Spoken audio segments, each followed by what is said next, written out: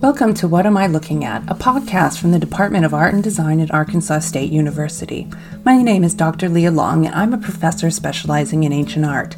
Throughout this series, each presenter will be giving insight into works of art that are in some way unusual, sometimes strange, sometimes hard to understand. I hope you enjoyed today's exploration of the visual on your radio. In this podcast, we'll be examining the cult statue of Artemis from the ancient Greco-Roman city of Ephesus. Today, Ephesus, located in western Turkey, is probably best known from its numerous mentions in the New Testament of the Bible and the Apostle Paul's attempts to convert its people to Christianity.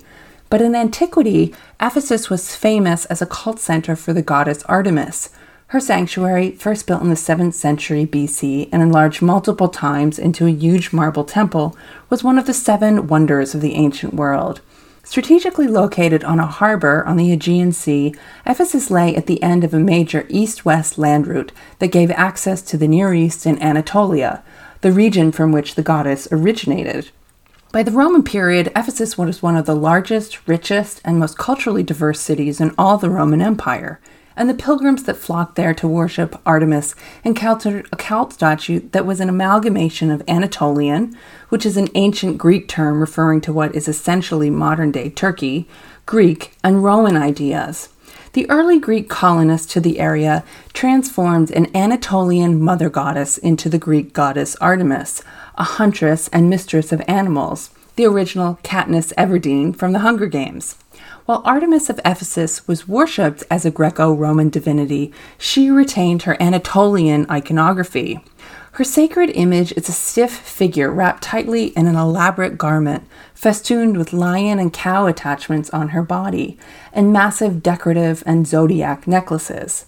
The bulbous objects adorning her pectoral have been the subject of much debate and are variously interpreted as breasts, eggs, testicles of bulls sacrificed in her honor, or the hives of wild bees, an insect with whom she was closely associated. As part of her role as protector of the city, she wears a tall mural crown, symbolizing the walls and temples of the city, while at the outer sides stand deer, one of her favorite animals. This complex imagery recalls Artemis's dominion over the animal kingdom and fertility of the natural world, but also speaks to the nature of ancient religion. When people with different pantheons came into contact, deities could merge identities. This fusion, called syncretism, created a new religious system that made sense to and benefited both populations. The practice of syncretism ended with the coming of Christianity. Ephesians' reputations in the Bible as being resistant to accepting the new Christian faith was likely due to the strength of the cult and the renown of the local goddess.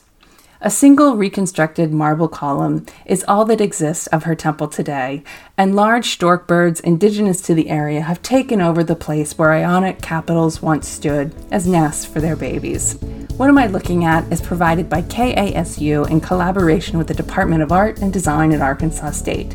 Stay tuned next week for another look at art over your airwaves.